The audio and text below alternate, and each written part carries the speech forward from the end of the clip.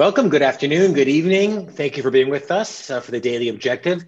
Jonathan Hoenig, your guest host today, with a great guest and a great topic. We're delighted you've chosen to spend just a few moments of your day with us.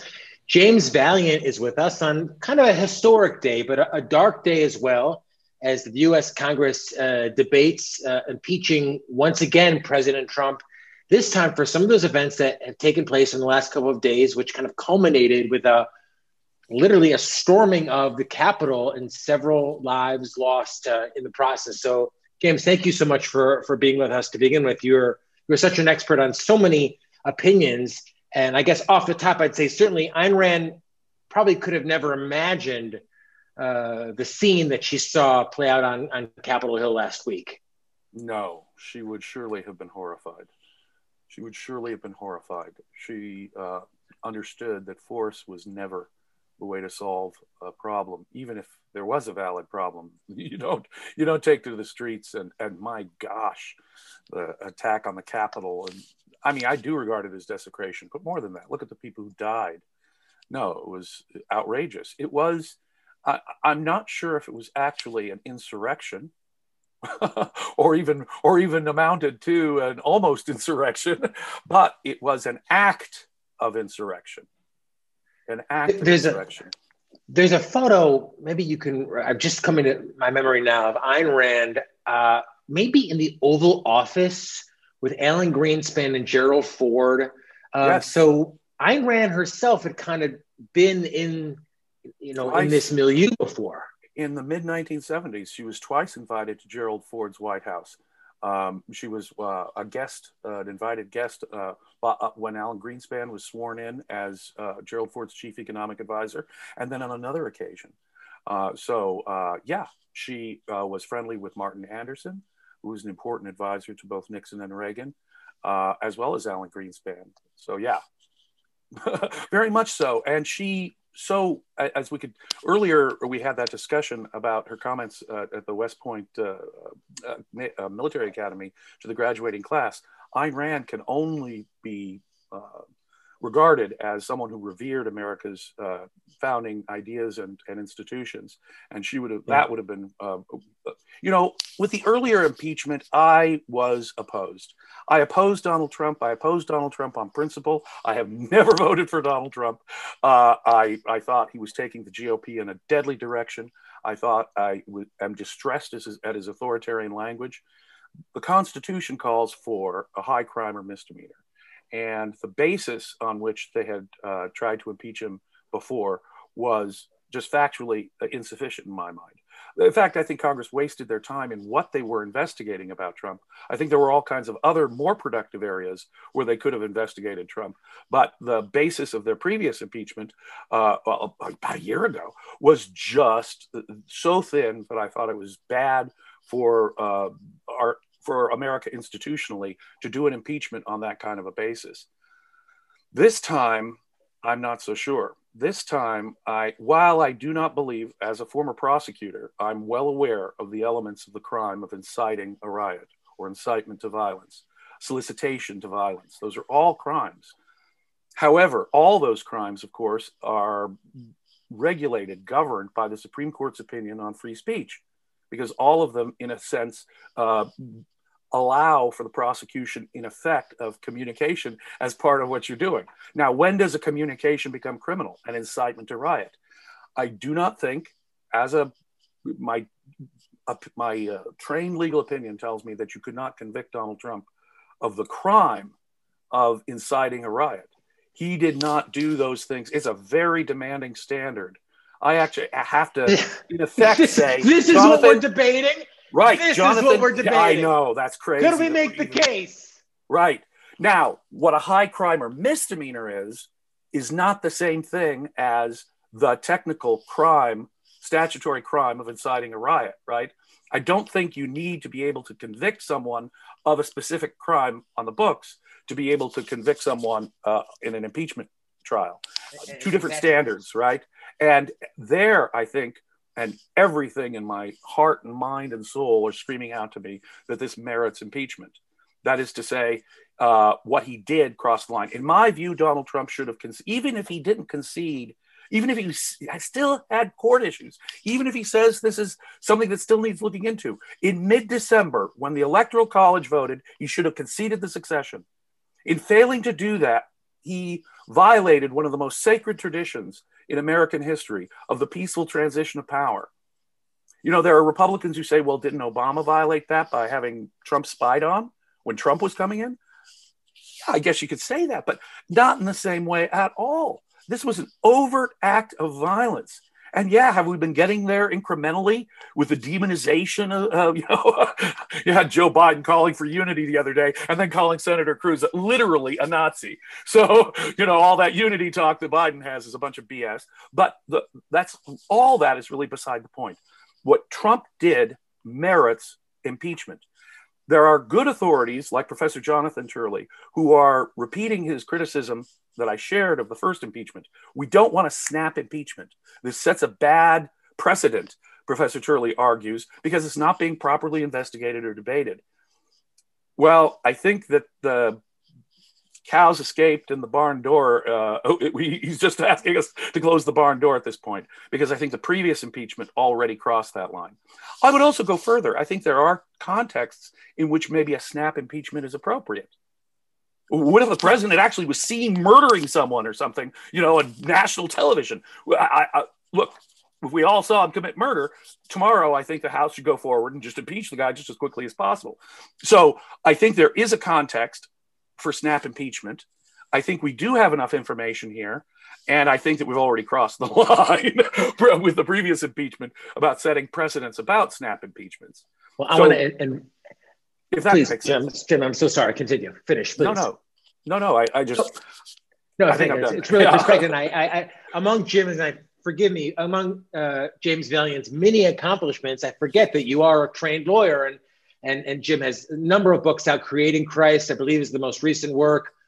Passion of Ayn Rand's Critics has become a seminal work in the objectivist literature, so definitely check that out as well. And you're also a lawyer, you're a podcaster, so you wear a lot of different hats, and you add so much to our broadcast and our presentation here as well. So I appreciate that. So, and we want to also invite your perspective vis-a-vis our super chat. It helps our, as they say, Lord Savior Razi keep the lights on in the Ayn Rand Center UK, trying to spread Ayn Rand's perspective, not our perspective, but Ayn Rand's perspective, the works of Ayn Rand and Dr. Leonard Peikoff all around Europe, certainly within the UK, where they're really starting to gain an exciting foothold. And we hope that sharing some of our perspective on political events here in the United States can help stimulate the discussion. And we invite the super chats. As always, we will read any super chat amount, even down to £1, which I don't know what that is in, real dollars. No offense to you Brits. £1-2, toss it our way, and we'll read it on our air here and get your voice heard. So, I'll share my perspective quickly, Jim, as well, as someone who has visited the Capitol within the last 10 years. I was able to get a tour, I think about eight or 9 years ago, I believe. I have the photos. Maybe I'll share them on Twitter, but it felt, and I'm certainly not a religious person at all. I abhor mysticism at all, but it felt to me really like a religious place. It felt uniquely holy to be in the Capitol. Even to be in the halls of the Capitol, to be wandering around and seeing the names of these different elected officials whose names I knew and names I understood, it felt like a really unbelievably holy place. And I was thinking back as I was watching this week play out to the words not of President Trump, but a favorite saying of a previous president, and I'll share my screen to do that, is President Truman. Now, I'm not a big fan of President Truman, or I don't know much about him, but he had that famous saying that the buck stops here, and I always associated that with a real acceptance of reality. A is A, if you will, and look how far we've come. Now here's however many years later, Trump takes no responsibility for a riot, visits Texas, and in just kind of trying to analyze all of this, and we always encourage our viewers to go back to Dr. Peikoff and Ayn Rand's works and literature, at least helps me analyze a lot of political events. I think about Dr. Peikoff's comments on the sanction of the victim. And how the sanction of the victim is the willingness of the good to suffer at the hands of the evil, to accept the role of sacrificial victim for the sin of creating values. And that's what I see here is the importance, for me at least, this is my perspective here, not Ayn Rand, not Dr. Peacock, but of speaking up loudly against what I saw as complete evil, Jim. I saw this unfold the whole day. I've multiple trading monitors here set up, so I had all the different perspectives, all the live feeds. I believe this was, my perspective, 100% created by and fomented by the president. I watched all the statements before that, the public reporting on him. Why were these people there in the first place? What was the reason they were even there? Was because of the president. He was the whole reason this whole thing existed. And this is going to sound a little hyperbolic, but I would say, Osama bin Laden didn't do 9/11. He helped inspired it. Jim Jones he didn't pour the Kool-Aid down everyone's throat, but he was the reason that they did it. And just the idea, very least, Jim, and I don't know, again, you're the prosecutor, but if you had a school assembly of 500 kids, and you said to those 500 kids, we're going to march down to the lunchroom and I'll get lunch. You'd say, no, wait a minute. You say, first this group, then this group. They would fire you if you just told 500 kids, let's go march down. So, to me, it was a very traumatic day. And in the days that have followed, I found it to be even more traumatic. Again, don't want to be hyperbolic, but really on par with 9/11 and the ways to think about it. I know that Dr. Peacock says that a picture isn't an argument, but these were some of the most awful, heartbreaking images I can remember in modern American history. And checks and balances are built into our Constitution. That's the beauty of it. So I feel like, for me, it's important to speak out loudly on how absolutely awful and evil, atrocious this was. And the fact that it was created from within, Jim, and probably created by people who would say that they were fighting for capitalism. I mean, that's the real, they would say, my sense is, if you talk to a lot of people, they'd say, we're for capitalism. We're against socialism. So my 2 cents is, I'm for impeachment. Don't sanction this. Don't try to rationalize it. Don't excuse it. You demand impeachment for the person who created the whole thing. The whole reason you've got tens of thousands now or thousands of soldiers in DC is because of something, not a physical existent, not like the weather. It's something that this president created. So the Constitution was written for a reason. Use it and impeach Donald Trump again. Wow. I think we are in substantial agreement. I really do. I think it was a desecration. I'd remind everyone, I think my credentials on religion are pretty well established.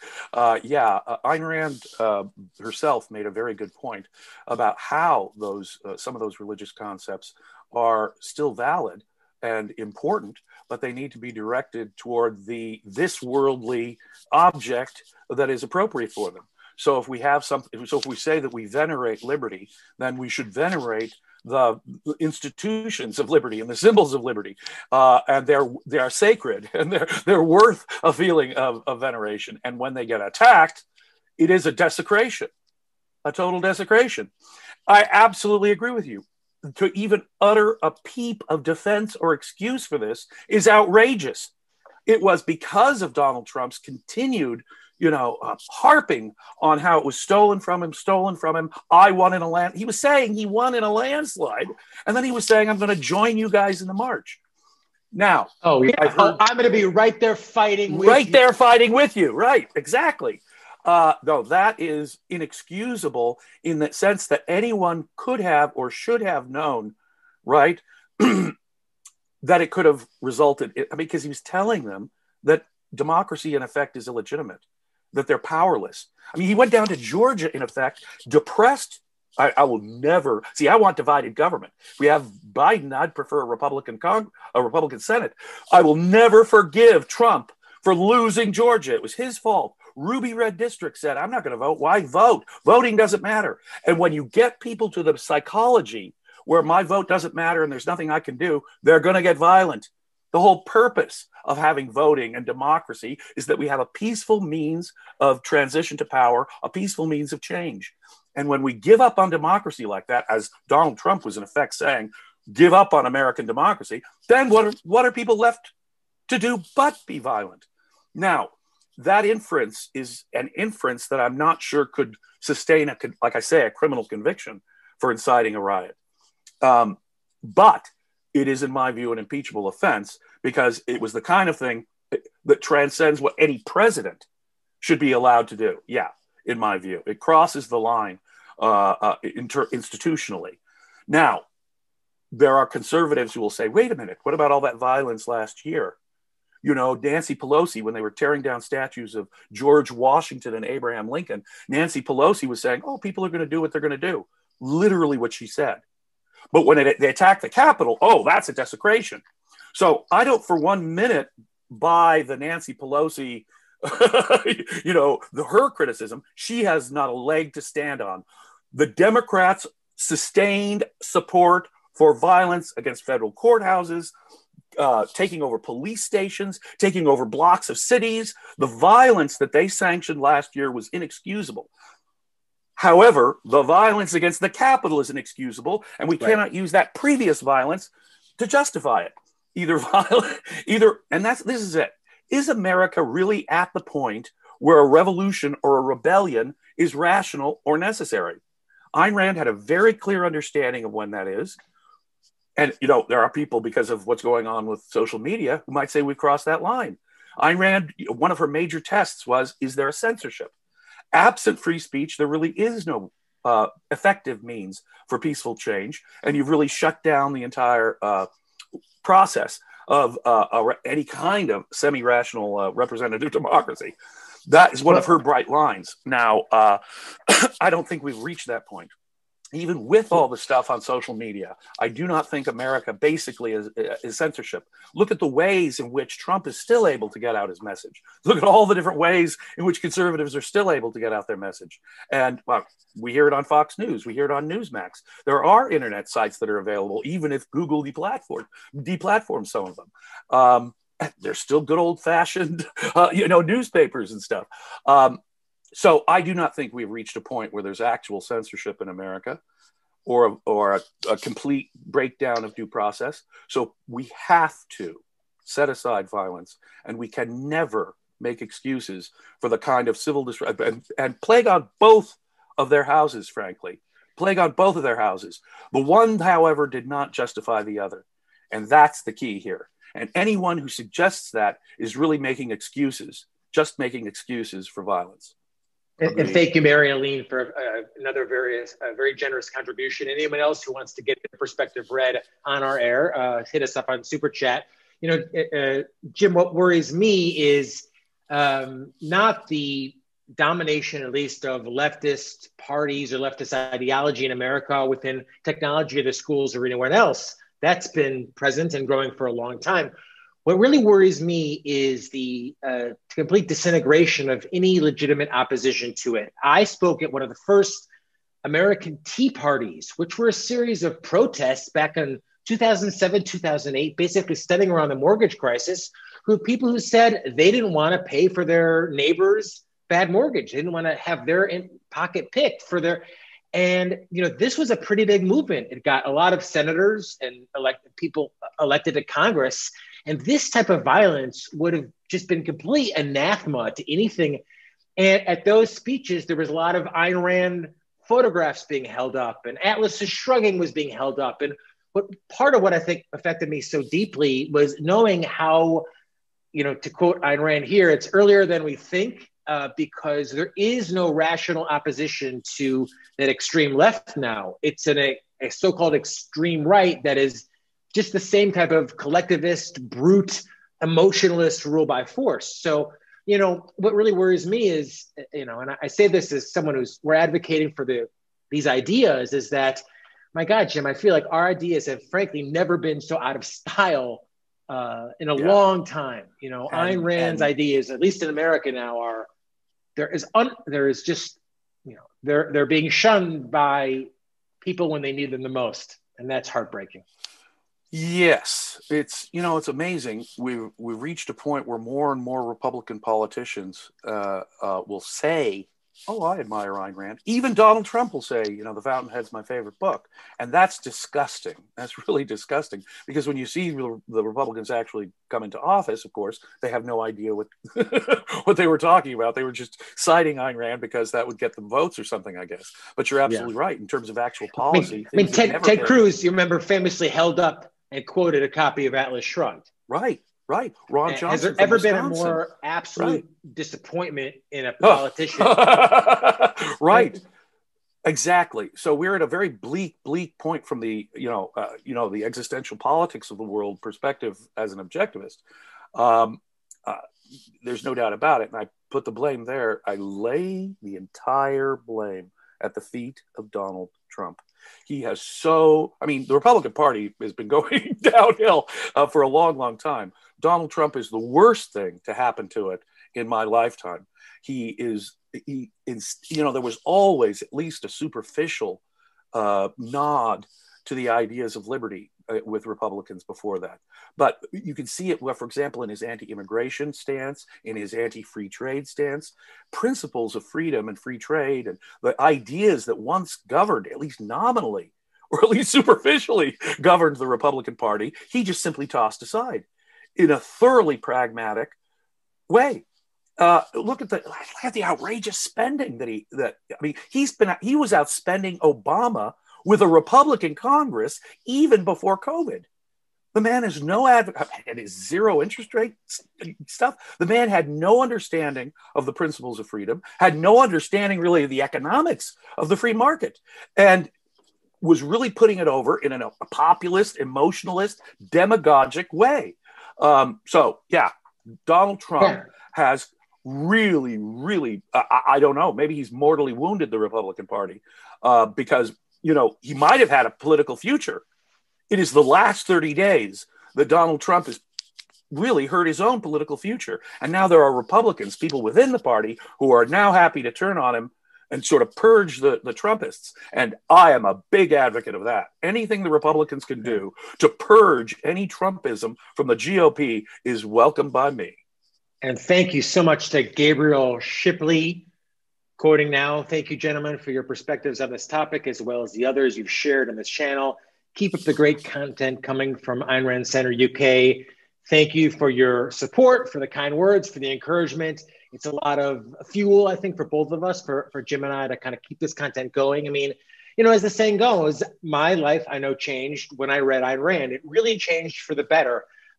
Despite the negative tone of politics these days, my life has been improved so much by Ayn Rand's ideas. And, one of those ideas, Jim, is this idea of pragmatism. I'll mention, you mentioned very briefly, and that's often been used to describe, Donald Trump as pragmatic. And for most people, when they hear pragmatism, they actually think it's a positive. It's somebody who kind of gets something done. And years ago, I read an article by Dr. Tara Smith, I believe, called The Menace of Pragmatism. And it was the first way I kind of started to realize pragmatism is something really evil, and understand why the absence of principles at all is so destructive, short-term, long-term, and it seems like, at least for Trump, this idea of anything goes, devoid of any consistent principles, it looks like it's, at least in the short term, going to end his presidency on an unprecedented second impeachment. So I guess it doesn't work in the long term. No, I systematically replace any valid use that there might be for pragmatism with the word practicality, practical or practicality. I systematically replace that to get rid of that word pragmatism from my thinking. Now, most people, when they use it, it's pragmatic. All they mean really is that it's practical. In that sense, I'll let it slide. But if they mean pragmatism, capital P, then of course it's an assault on principles and concepts. Yes, Tara Smith, The Menace of Pragmatism, brilliant. Leonard Peikoff, Why Should One Act on Principle?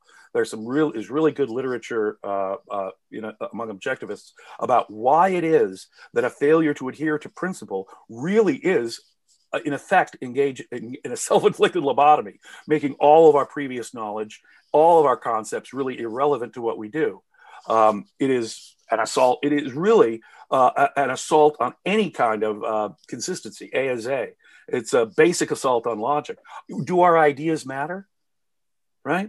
You could really see the effect of pragmatism in the callous way most politicians treat the accusation of hypocrisy. There has been so much hypocrisy on both sides on so many issues, and yet it doesn't faze them. It doesn't faze them. The menace of pragmatism can be seen right there when you look at the face of hey, but wait a minute, politician X, didn't y'all say last year that it was just the opposite? Or politician Y on the other party, didn't you all say it was just the opposite last year? And they'll look at you without any guilt, frustration, worry, or anxiety on their mind. You're right. That's just the way it is. Okay.